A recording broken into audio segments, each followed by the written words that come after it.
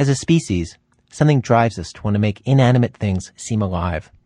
There are statues where the whole idea seems to be to create a simulation of soft skin and sheer billowing cloth out of rock, literally out of a rock, as if to prove this too can be human. There is just something about that moment when Pinocchio stops being a few strung together pieces of wood and starts to seem like he's really a little boy. This week I caught a guy named Ron Lucas, a ventriloquist, who's best known for being able to make anything talk. A banana, a box of breakfast cereal, a sock. To ask him what he makes of all this. His dummies are named Buffalo Billy and Scorch. When I'm on stage talking to my puppets, I believe they're real. I believe to the point as an actor believes in his character. Charles Ludlam of the Ridiculous Theater had a dummy called Walter, and wrote at one point about Walter, he sometimes says unexpected things. Does that happen with you, with Billy or Scorch still? It has happened to me. There's a couple of moments, too. I started to get through a breakthrough as a comedian. I was working a series of comedy clubs, and someone asked me if I would do a military club. And I said, yeah, sure, not knowing what I was getting into. I worked for the enlisted men, and they were just really into what I was doing. But then I went over to the officers club, and these guys were wild. I guess it's part of the responsibility of command, is that when you get to hang out just with other officers, you can let yourself go.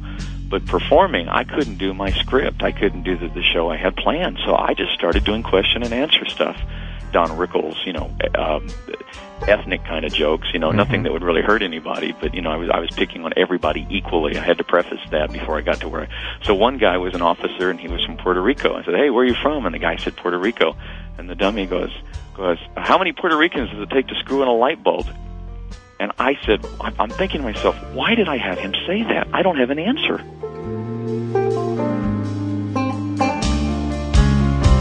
Then, in a wink, the dummy came up with an answer. One funny enough to make an audience laugh in an officer's nightclub, but I have to say, not so funny that I want to alienate our lovely multicultural audience.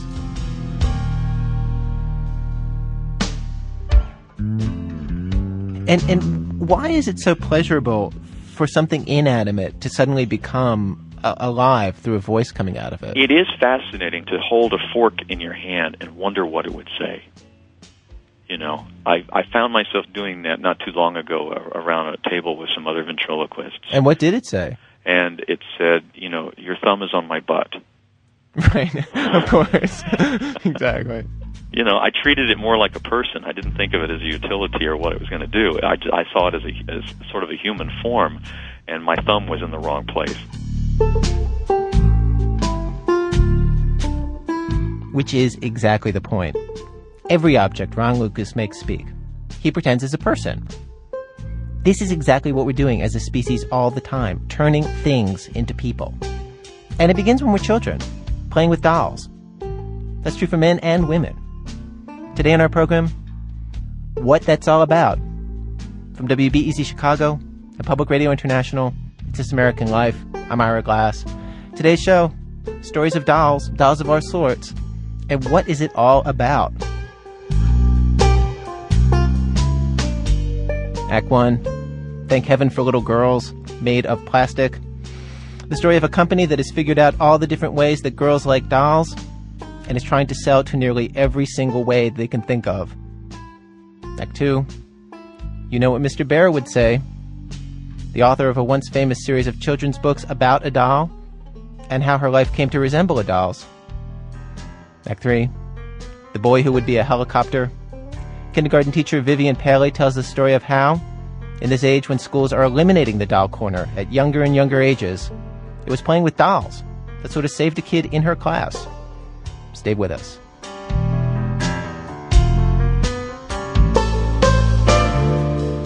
Act 1, thank heaven for little girls made of plastic.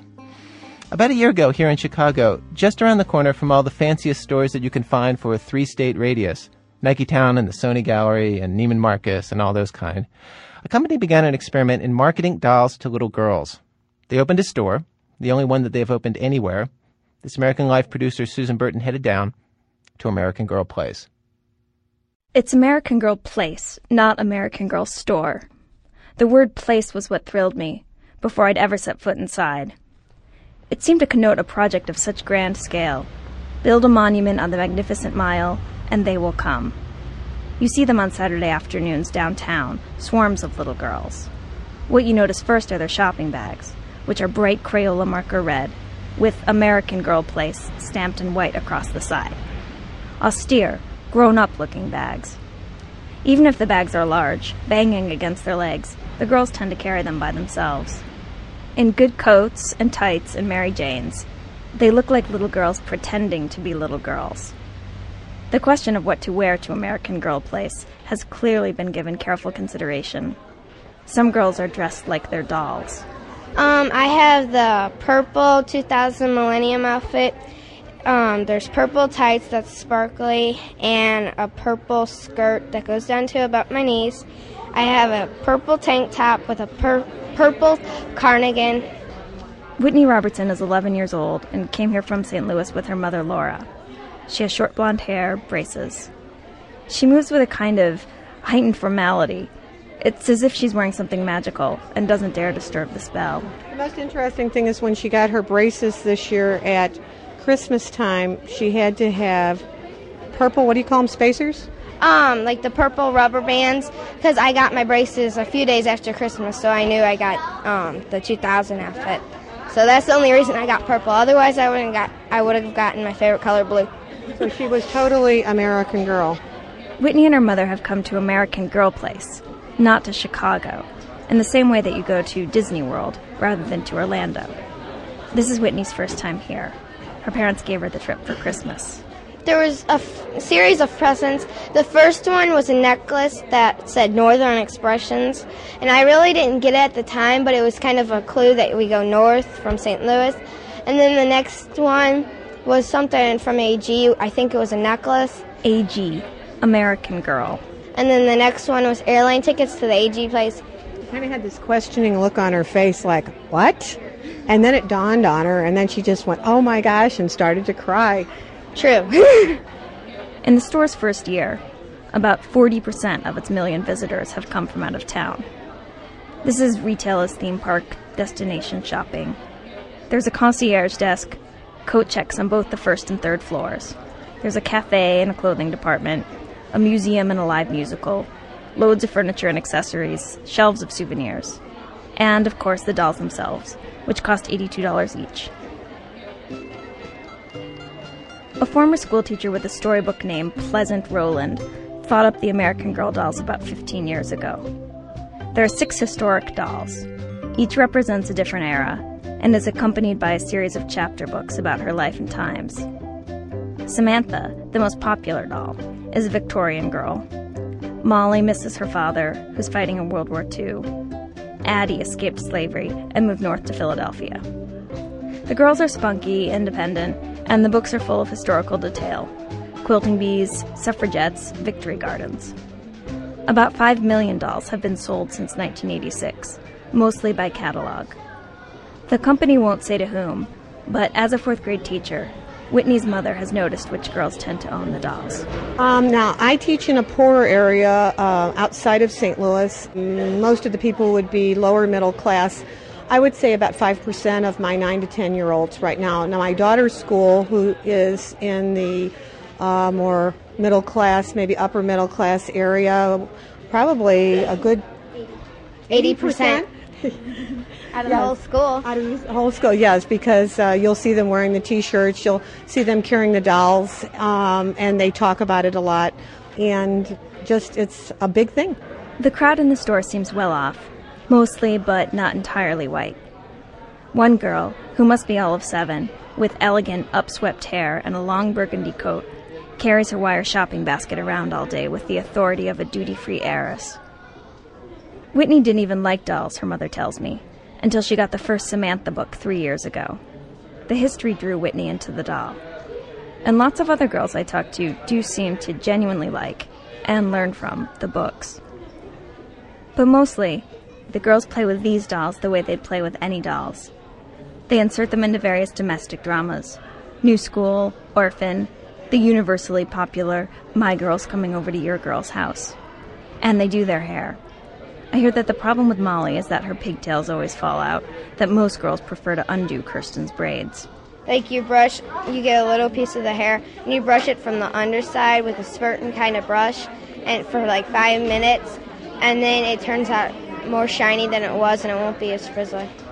The ingenious thing about American Girl Place is not only that they seem to understand what a girl wants to do when she plays with her doll, but that they know how to participate in the game with her. It's as if the marketers have stepped into the center of a girl's dream and are selling to her from a perch in her own unconscious.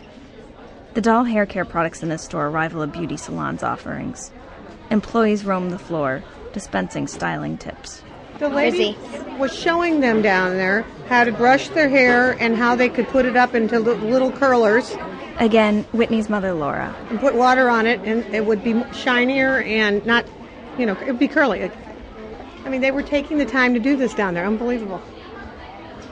American Girl Place knows what girls want. And these days, this includes a look-alike doll.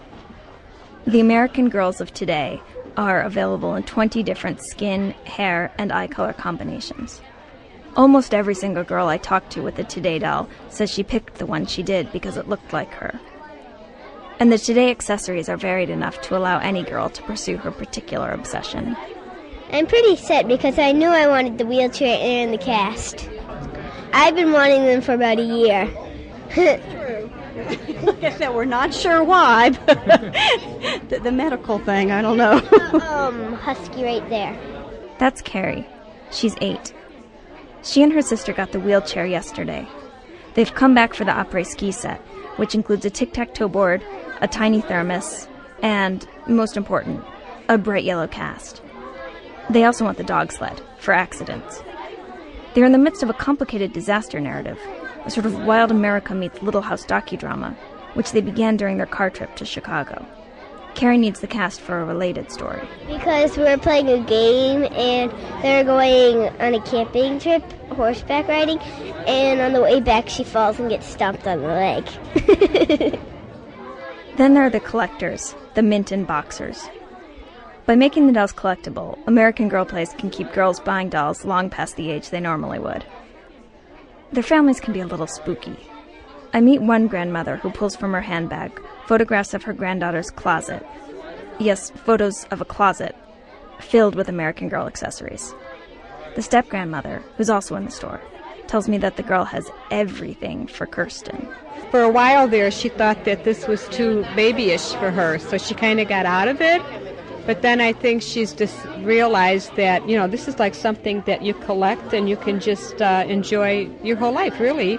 I was telling her about Demi Moore, that she has a collection of dolls, and she has a special house for all her dolls. So it's a nice hobby. Downstairs on the first floor, Whitney and her mother look at the dioramas. There are glassed-in living rooms filled with period furniture, one for each historic character, and display cases of accessories and clothing. Samantha's bathing outfit. How would you like to be over at Lake Carlisle in the summer when it's 104 and have to wear something like that? I mean, it's basically a dress. Girls move past the dioramas in chronological order, as if in a museum. But not in a desultory field trip shuffle. They love this stuff. A girl dressed as Samantha lingers before Samantha's showcase, posing for pictures, staring at the doll's nightstand and her tiny copy of The Wizard of Oz. These items are called realia, which is the perfect word to describe what's so compelling about American Girl. Everything you buy makes the world of the doll more real. It makes her more real, which is what a lot of girls wish about their dolls. And now, our last contestant, Miss Samantha Parkington. In the musical review, the theater is just past the dioramas.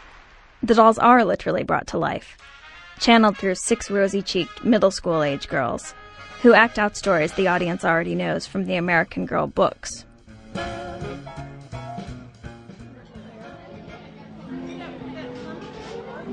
After the musical, I have tea with Whitney and her mother. The cafe is elegant in a cartoonish way.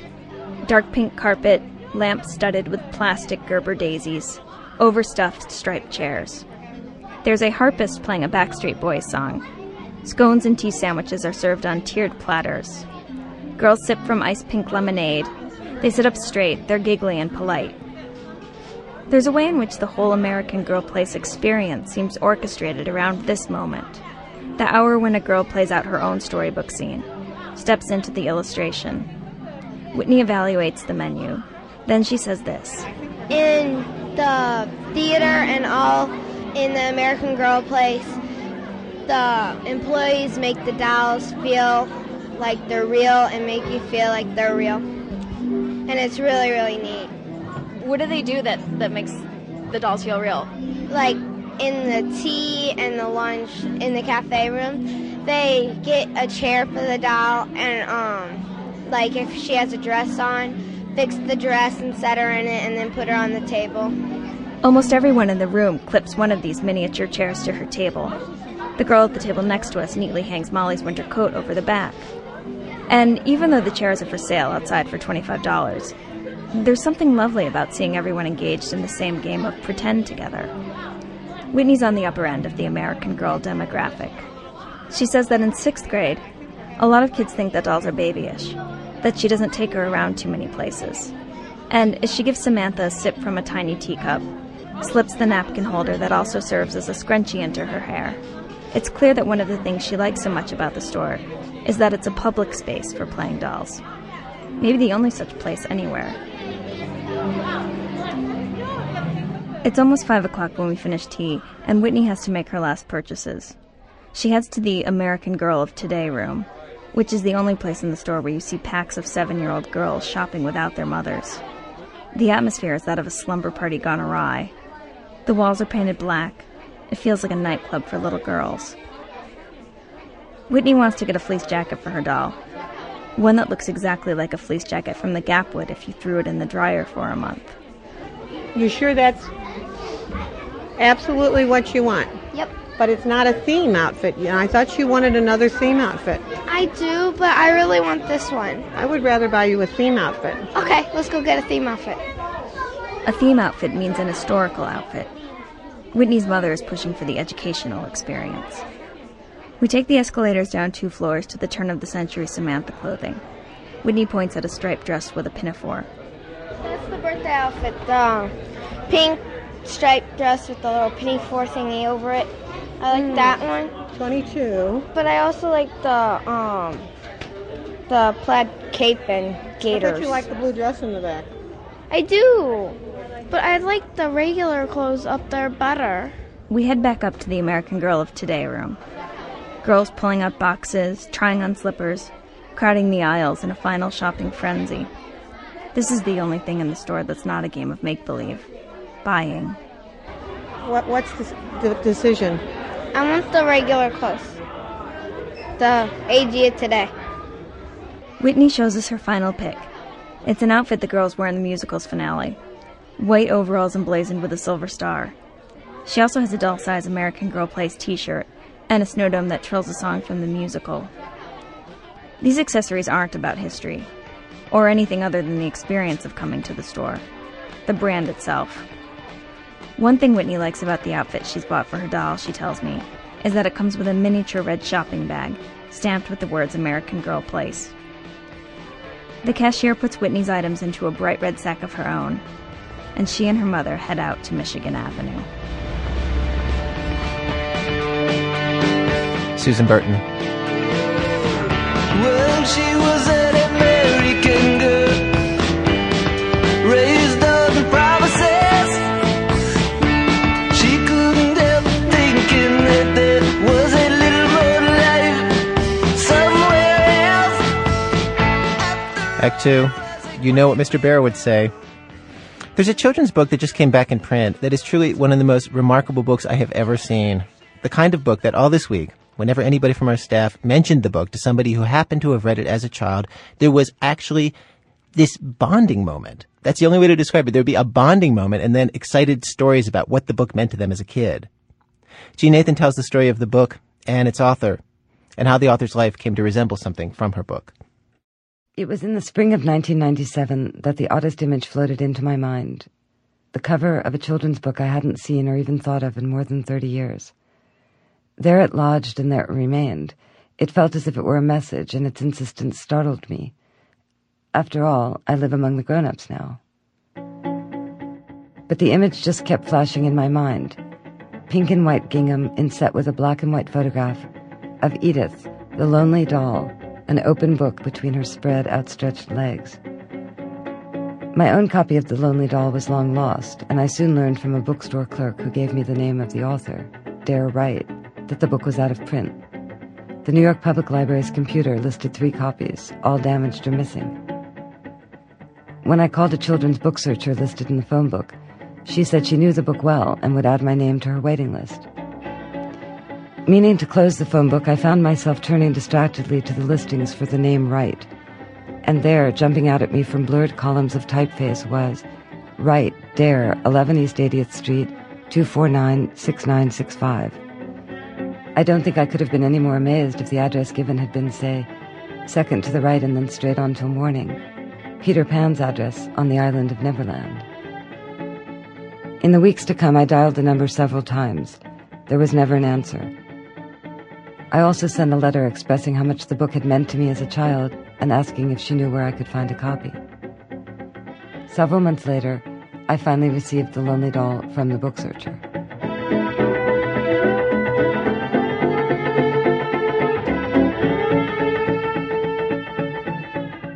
Illustrated with black and white photographs, The Lonely Doll is the story of a doll named Edith, mired in loneliness, seemingly parentless, eating her cereal alone, going to bed alone, begging some pigeons on the windowsill to be her friends, and watching as they just fly away. One morning, 2 teddy bears, Mr. Bear and Little Bear, appear in her garden. They tell her they've come to be her friends. They move right in. Home alone one rainy day, Edith and Little Bear discover, behind a set of louvered doors, a grown-up woman's closet and dressing room. The identity of the woman and her absence are never explained. She might be Edith's mother, but from all indications, Edith has no mother. A frenzied dress-up session follows, in which Edith and Little Bear adorn themselves with rhinestones and pearls, a petticoat and a hat with roses and ribbons, high-heeled shoes, a leopard handbag. In their recklessness, they knock over a vase with one long-stemmed rose. The water spills into a jewelry box, but they are oblivious. Wielding a fully swiveled-out lipstick, Little Bear goads Edith to put it on. She says she wouldn't dare. You know what Mr. Bear would say. Then just as Little Bear uses the lipstick to scrawl Mr. Bear is just a silly old thing across the oval mirror, who should appear but Mr. Bear? Spankings ensue, but the deeper issue, striking terror in Edith, is that her disobedience could jeopardize the whole arrangement, and that Edith would be, once again, abandoned and lonely. Yet when the little ones clean up the mess and promise never to do it again, Mr. Bear solemnly promises that he and Little Bear will stay with her forever and ever.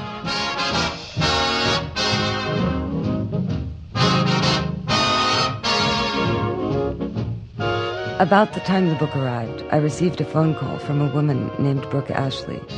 She said my letter had been forwarded to her in California. She said she was Dare's unofficial goddaughter and legal guardian, and that Dare, now 84, was in a hospital on life support.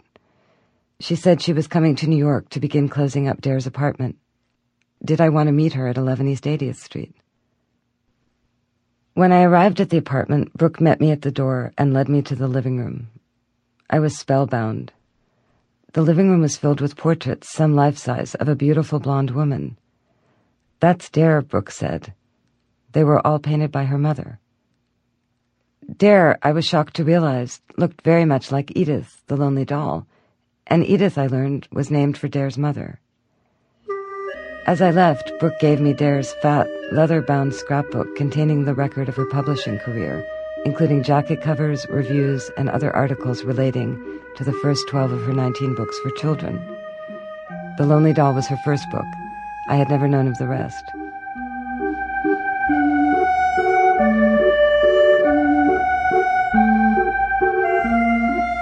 The Lonely Doll received mountains of publicity when it was first published in 1957. It was serialized in Good Housekeeping. It climbed the children's bestseller list in the New York Times. It was translated into 6 foreign languages and remained in print in various formats for 35 years. I sorted through the piles of clippings and photographs I'd been given by Brooke. Mostly they were photographs of Dare. There were magnificent photos of Dare playing dress-up in elaborate costumes, but the most startling ones depicted Dare across a spectrum of ages in what could be described as undress, or partially so. These photos were just as posed as those of her in costume. Dare, as I'd just begun to discover, had lived in her own version of a wonderland. I spent the next 2 years talking to anyone I could find who knew her, trying to make sense of the world I had stumbled into.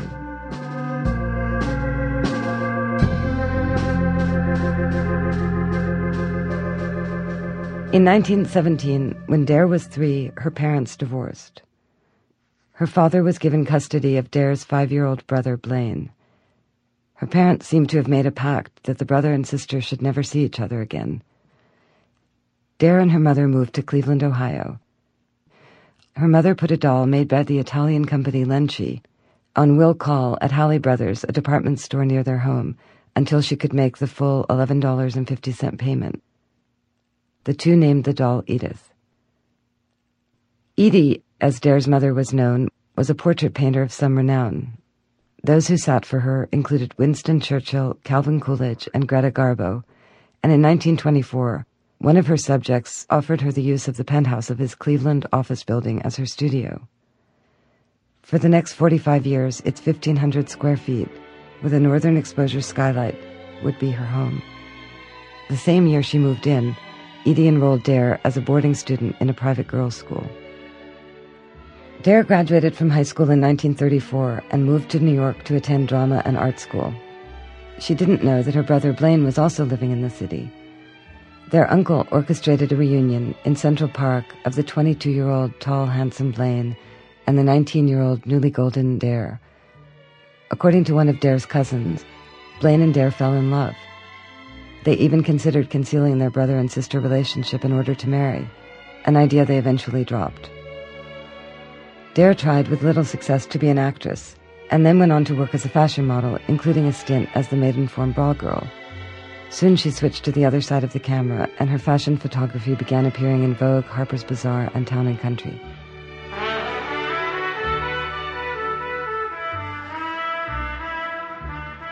In the early 40s, Blaine introduced Dare to a British friend of his named Philip Sandeman, whose family produced port and sherry. Though tall, blonde, and dazzlingly beautiful, Dare was strangely childlike, avoidant and shy, and seemed somehow confused by her powers over men. Philip was ideal for Dare. Throughout their 5-year courtship, he remained at a safe distance. First there was the war, and afterward he lived across the ocean. They were engaged, but a week before the wedding, Philip called things off. In the years that followed, Dare's close friend, Donald Sewell, said, "Men always did beat a path to her door." Dare wasn't interested. She never seemed quite of this world, he said. She was ethereal, somehow above normal courtship. Throughout all of this, Dare seems to have hung on to the dream that Philip would come back to her. Edie no doubt fanned this fantasy. Dare sent Philip's mother photographs of alluring portraits Edie painted of her in this period. In all of them, Dare had posed in low-cut white gowns. Edie also did many portraits of Philip, painting him from Dare's photographs. These were signed by both mother and daughter. Dare also staged elaborate photographs of herself, seated at her dressing table, a sort of shrine to Philip, with a pencil drawing of him that she had sketched and a bottle of Sandeman sherry. Clutched in her hands is a letter he had sent to her. She is turned, glancing at the camera, wistfully, hopefully. But in 1951, at the age of 30, Philip was killed flying in a demonstration air show. After Philip's death, Dare rented her first New York apartment, having lived until then in a series of hotel rooms. She hung her portraits of Philip throughout the apartment, with one by the front door. She made voluminous drapes for the windows and installed smoke glass mirrors. Her all-white boudoir was fitted out with a taffeta-canopied princess bed, and next to that, set off by louvered doors, was a dressing room with a vanity table, an oval mirror, and a large closet. Dare and her mother were virtually inseparable. Dare made frequent visits to her mother's penthouse in Cleveland, and Edie spent at least 1 week a month in New York with Dare, sleeping, as was their custom, in the same bed. They seemed to have no idea of the oddness of this arrangement. As Edie told Brooke, "I reach over and pat her little bottom in the night."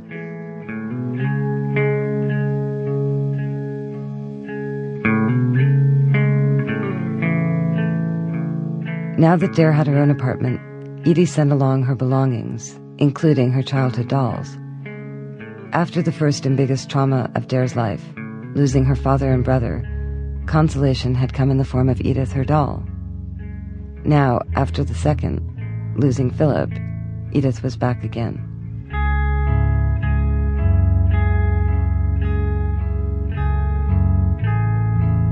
Edith was a mess. Her wig was yellowed and tangled, and her clothes were in shreds. Dare quickly set about giving her a completely new look. Long, straight blonde hair, usually worn tied up in a high ponytail, and gold hoop earrings. Edith the doll now looked very like Dare herself. "I don't think of Edith as a doll," Dare told an interviewer. "She's a personality in her own right." A suitor told me that one day it began with Dare chiding, "You didn't say hello to Edith," as though he had rudely neglected to acknowledge a human presence. Another time, when he tried to kiss her, she held the doll out in front of her to block his advances.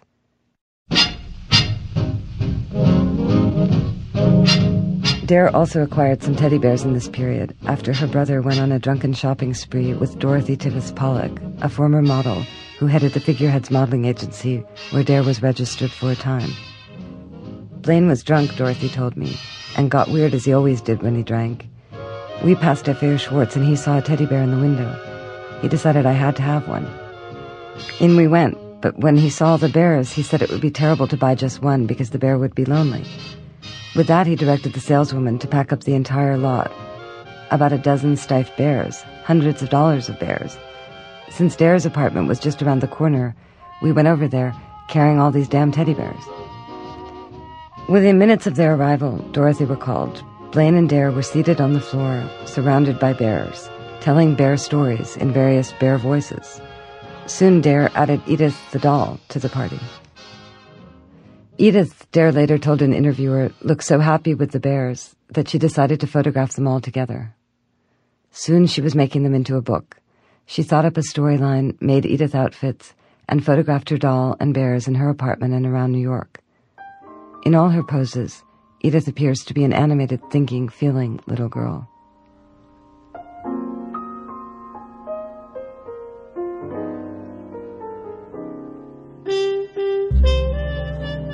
The story of the Lonely Doll was in some measure Dare's own story.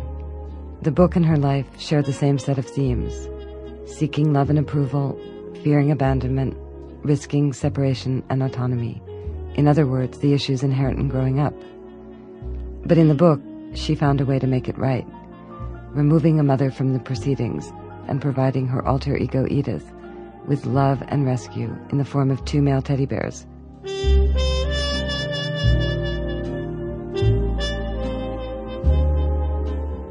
With the publication of The Lonely Doll and the 18 books that followed came recognition that Dare had never experienced and with which she seemed highly uncomfortable. She would have been 43 in 1957, the year the book was published, 48 when she gave her age as 35 to the Saturday Evening Post. Her mother, Edie, however, was completely at home with all the attention. The two became a sort of team, with Edie in the assistant's role.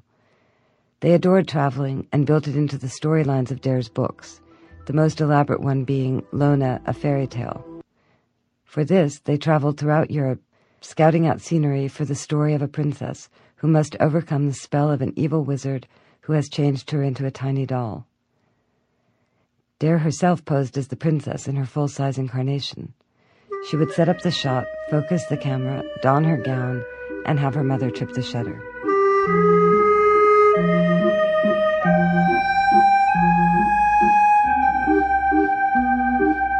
Even on vacations, they lugged along cameras, tripods, even movie cameras. I have yet to make my way through the dozens of 16mm films. They're soundless, as mute as the photographs, but so much more chilling.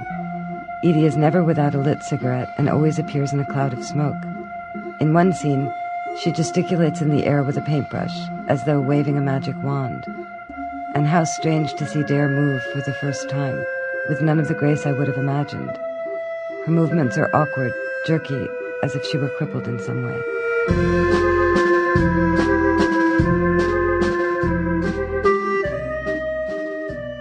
In the 50s, Edie and Dare began photographing Dare naked, The obsessive nature of this game is evidenced by the fact that the same pose would be photographed again and again using a variety of cameras and film.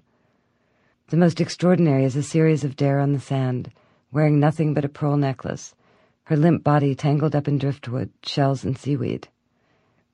Whether face up or face down, in all of them she looks as though she were dead and had just washed up on shore with the tide. No one I spoke to knew about these photos, but nearly everyone was aware of the extreme closeness of the mother-daughter relationship. Almost no one viewed Edie's influence as benign. Blaine's friend Dorothy recalled shouting matches when she and Blaine came to visit Dare and Edie. Blaine would see Dare all dressed up like a fairy princess and scream at his mother, "My sister's not a doll."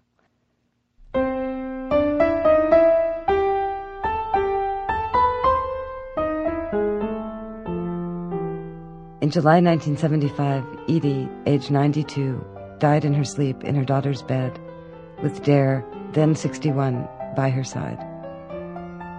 For the first time in her life, Dare had a chance to forge a self distinct from the one Edie had imposed. Instead, after her mother's death, Dare seemed to fall apart. She ate less and less, her body became more like a pre-adolescence, and she wore clothing, makeup, and hairstyles suitable for a much younger woman. She withdrew. She began to host ghostly gatherings alone in her apartment of those she had loved, lining up photographs of her mother, her father, and Philip on her living room couch. Seating herself in an armchair opposite, she would spend hours talking to the pictures. Sometimes she would talk to a photograph of Philip all day long, said the nurse who began caring for her in 1987.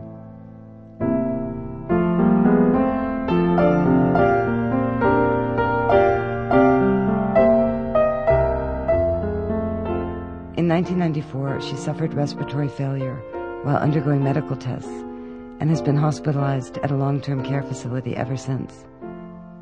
I have been to see her there, immobile, tucked tightly into bed, her waxen head propped up on pillows, her arms resting on her stomach. A tube comes out of her throat, hooked up to a network of clanking machines. She is still beautiful, even in this hideous circumstance. She is Edith, as if under an evil wizard's spell. The golden hoop earrings, the high ponytail gathered to one side, ending in a long yellowing white braid. When The Lonely Doll was reissued last fall, I brought her a copy, which I read aloud to her on each visit, holding the book so she can see the photographs.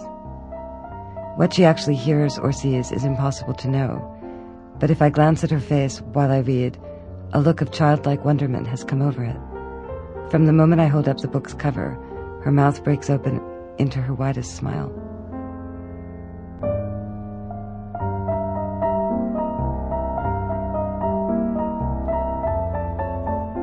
A version of Jean Nathan's story first appeared in the literary journal Tin House. She's working on a book about Dare Wright to be published by Random House. Coming up, girl turns helicopter into baby, and other true stories in a minute from Public Radio International when our program continues.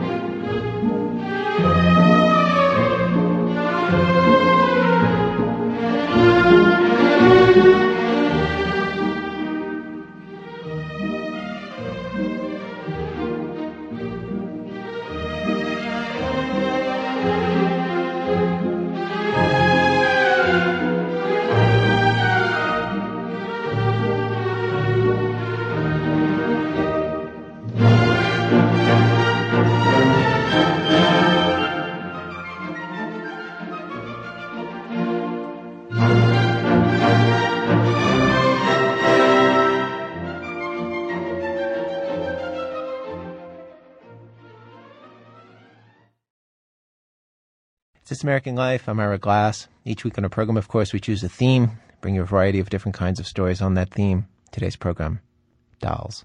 Most important from the beginning. They are characters to be nurtured. Hugging it, feeling it against your cheek, rocking it, just having it. It's a bulwark against loneliness. Vivian Paley was a kindergarten teacher for decades, won the MacArthur Genius Grant for her many books about the stories that children invent and the way they play and what it's about. She says children use dolls and they make up stories for similar reasons, to act out moments and feelings that are knocking around in their heads. In her classroom, Vivian Paley would have her students invent stories and then act them out.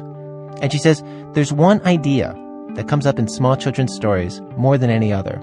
So many of the stories that young children tell have to do with an animal or a little girl or boy being lonely and walking in the woods and finding someone to play with. It is the universal, most successful story. And if you have a kindergarten class or a preschool class or a first grade class, and although this would never happen, but let's say all 24 children told this story. There was a lonely deer. He had no one to play with. And then a cougar came up and said, I'll be your friend. Next story. There was a lonely boy. He had no one to play with. Then, and on, not one child in the class would say, what, again? Haven't we had enough of that already? No. They would say, more.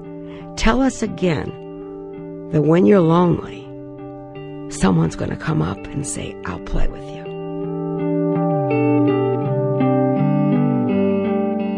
Vivian Paley says that it's by making up stories together that small children become friends.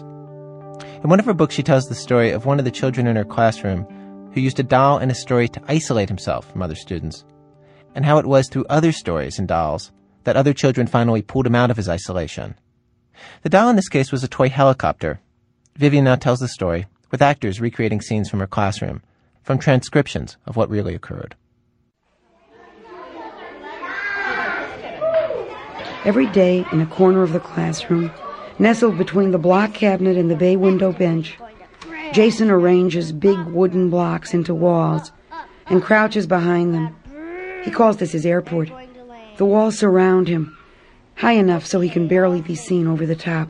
This blade is turning around. Now you're going faster. Now you're going faster. Now you're going to crash. Now you're going off the ground. Now you're going up. Now you're going loud. Now you're going to land. Okay, all safely. Jason plays alone. He tells stories to himself. He seems unaware of our habits and customs. He wails in fright if his helicopter is touched, and he breaks up our talk with ear-splitting noises.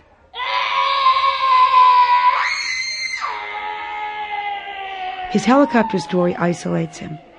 If you ask him a question, he says his helicopter is broken. If you suggest an activity, he rushes away to fix his helicopter. He hasn't learned to listen to anyone else's story, and stories are the way children get to know each other.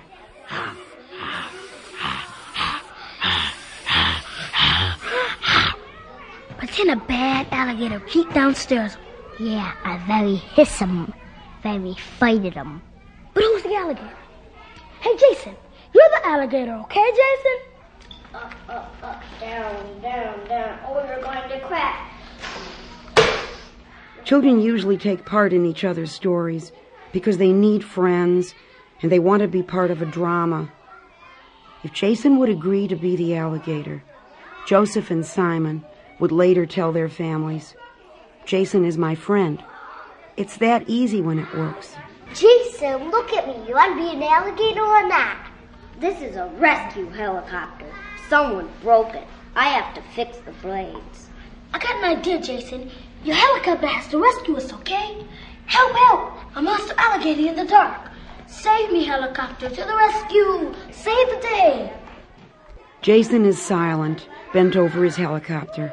Joseph glares at him. His best logic isn't working, and he's puzzled. I heard Joseph call for help, Jason. Can your helicopter save the snakes? My blade is broken. Someone broke this blade. Can you show Joseph and Simon how you fix it? I can't show someone how you fix it. He calls the children someone. After 2 months, he refers to no one but me by name. He enters the classroom feeling different, frightened, attacked, that he must defend himself. But every child knows these feelings in one way or another.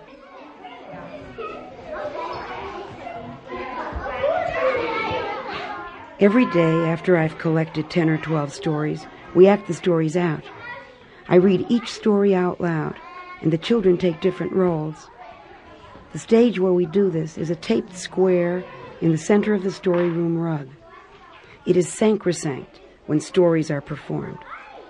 The children learn to keep off the stage unless they are in the story. Jason refuses to follow the rule, and it upsets everyone. His motor tunes up as each story begins, and within a sentence or two he is flying around the stage. He does this as we act out Simon's story. Simon, is there a helicopter in this story? No. Then you mustn't come on stage, Jason. Jason has heard this reasoning before. I ask this question all the time when he forges on stage. Is there a helicopter in this story? The answer is always no. Simon, is there a helicopter in your story? Do the squirrels see a helicopter? No.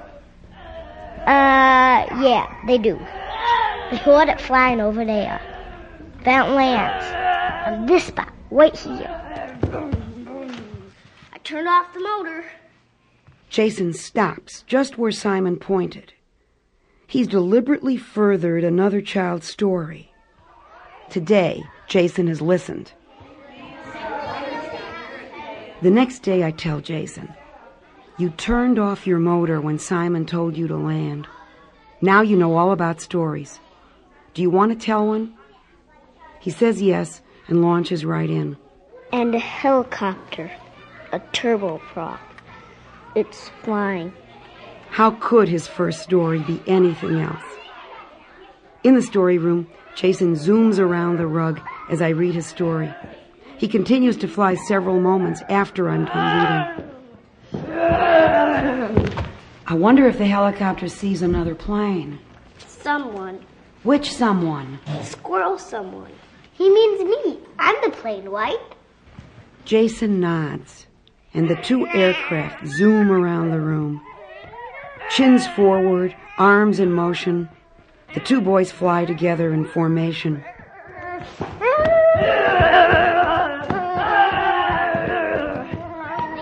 Young children see themselves always inside a story. A young child will spend easily 3/4 of his time in fantasy play. It's through stories and fantasies that children understand the world. It is their intuitive approach to all occasions. It is the way they think.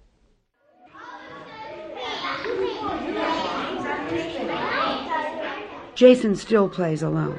I want to. I always have to be a helicopter. Do you always tell me not to? I didn't tell you not to be a helicopter, Jason.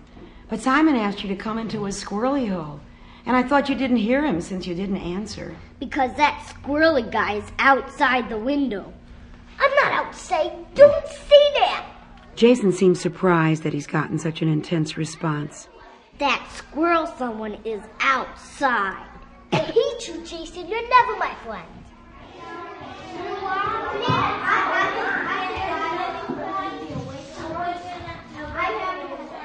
Jason still doesn't play with the other children.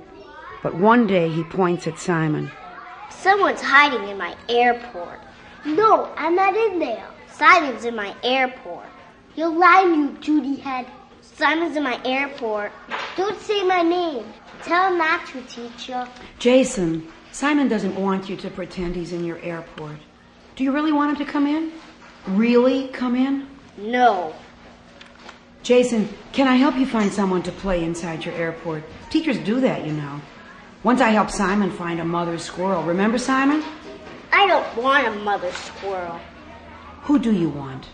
Someone hiding in my airport. Okay, listen, everyone. Jason needs someone to hide in his airport. Who will do that? Only if I can be the mother. It's a helicopter house. I'll be the mother and you be the baby.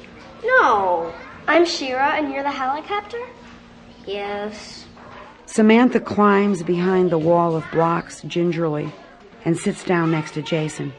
My blades are broken. I'm fixing them. We have to make beds. I'll get the pillows. Save my place.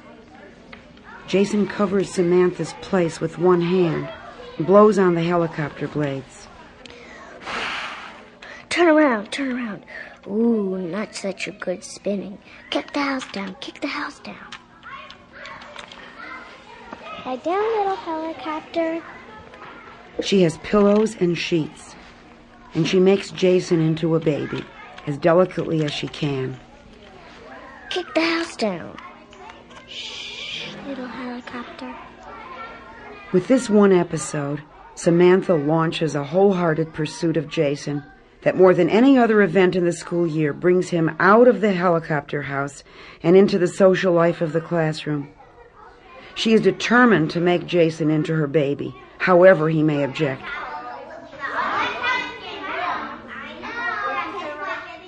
Other times, Jason shows he's unable to join the other children's fantasy play. When he wanders into a game the boys are playing, he doesn't understand what they're doing, and everyone yells at him to get out. Don't go there, Jason! You're breaking up the marshway! You're breaking up the marshway! Get out, Jason! Don't, it's the marshway. I'm going there now because there isn't a... No, Jason, you don't even know what school is. Jason starts to cry. This is also a very emotional moment for me. Alex is right. Jason has interrupted play in an illogical way, in a way that shows he doesn't know that a story is going on. And Alex knows enough to say, you don't know what school is, which is to say, you don't know what story is. You don't know what fantasy is. You don't know what the most logical relationship between human beings is. Because stories work by the most basic logic. Logic a child can understand. It is not too much to say that the only time a child understands everything is in a story. I'm Batman! Batman! As the weeks pass, Samantha's pursuit of Jason grows more inventive. I'm putting you in my story, Jason. Come here and listen. I don't want to. Yes, you have to. Or I won't give you a piece of gum when my daddy buys some. Jason sits down next to Samantha and watches as she dictates her story. If a teacher had threatened him in that way, he would have withdrawn. When Samantha threatens him, his interest in Samantha's story is heightened. He correctly interprets her warning as a sign of friendship, and the story proves him correct. Once upon a time there was a little girl. Then a helicopter came. Then the little girl said hello to the helicopter. Then a kitty says hello to the helicopter. Then the kitty and the girl in the helicopter are friends. After she's done, Jason gathers up a pile of papers for his helicopter drawings. Don't draw now, Jason. You want to be my husband? No, because I'm busy. Or the baby, or the cook? Do you want to make a birthday cake? Do you want to be dead, but then you come alive? Remember, you liked it that time? As Samantha imagines other scenes, she doesn't notice that Jason has stopped drawing and instead has cut out a large oval shape. This is your cape, Samantha. Be a queen. I'm the king. But when I glance at their block castle a while later, Jason seems to be the queen's baby. Does Samantha continue to push Jason into the baby role because he appears babyish to her? I doubt it. I've seen too many mature children prefer the baby crib in play. Samantha's motives, I think, are simple and understandable. She likes being the mother, and she's fond of Jason. To express her true feelings, she must act the role of his mother. The mother-baby or father-baby relationship spells love most dramatically for many children. By year's end, Samantha will have moved to the big sister, little sister version of the same emotion. No, you don't! You palamagons, look how quick it is. Oh, palamagons. Once changes begin, they happen fast. In 1 week in April, Jason is a she-baby airplane on Monday, a smaller person looking for Easter eggs on Tuesday, a morning and night boy on Wednesday, an angry fighting person on Thursday. And on Friday, he finds a remarkable new role for his helicopter that takes my breath away in admiration and wonder. Do you want to play, Jason? Yes, you sit there. I made a 2-seater. Wait, a 3-seater. One more seat it needs. Why? Because I'm going to pick up someone at school. Because not anyone will come to pick them up and walk them home. Jason is letting someone else into the helicopter. And when his helicopter finally emerges from its house, he gives it a single task: to take a mother and her child home after school. Underlying this fantasy is a basic fear. No one has arrived to take the school child home. The child is lost at school. I'm going to pick up someone at school because not anyone will come to pick them up and walk them home. They're going to hold everyone's hand. One kid's going to hold the other kid's hand. And I'm the mom, okay? Yes, and everyone, when I get out of school, I'm going to pick them up in my airplane. I'll be the kid, Jason, okay? Yes, you're the kid. Hold your mom's hand. I'm flying you home.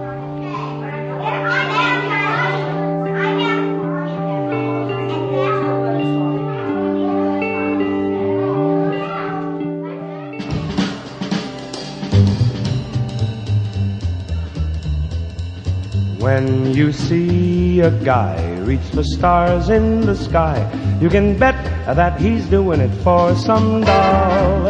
Well, Vivian Paley's book, The Boy Who Would Be a Helicopter, from which this was adapted, is published by Harvard University Press. The children's dialogue was reenacted from classroom transcripts by Joel Robinson, Jason Borgard, Aisha Harmon, Matt Cady, Anna Klumsky, Beth Imes, and Jenny Baniszewski, who played Jason.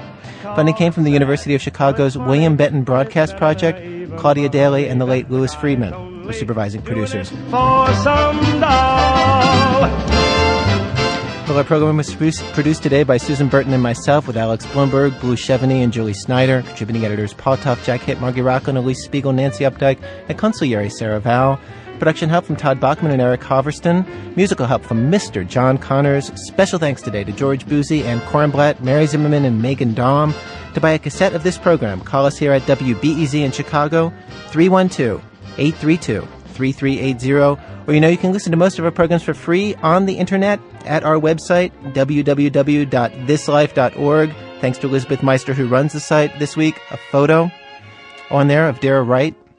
This American Life is distributed by Public Radio International. Funding for our program has been provided by Amazon.com, helping you find your next favorite book, with over 13 million titles online at Amazon.com.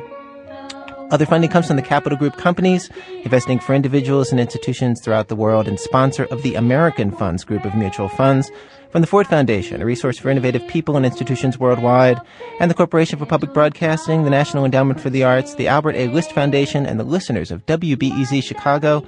WBEZ management oversight by Tori Malatia, who can be found every morning in his office, seated on the floor, surrounded by bears, telling bear stories in various bear voices. I'm Ira Glass. Back next week with more stories of This American Life. Bring my daddy home safely from over the sea to my mommy, my dolly, and me.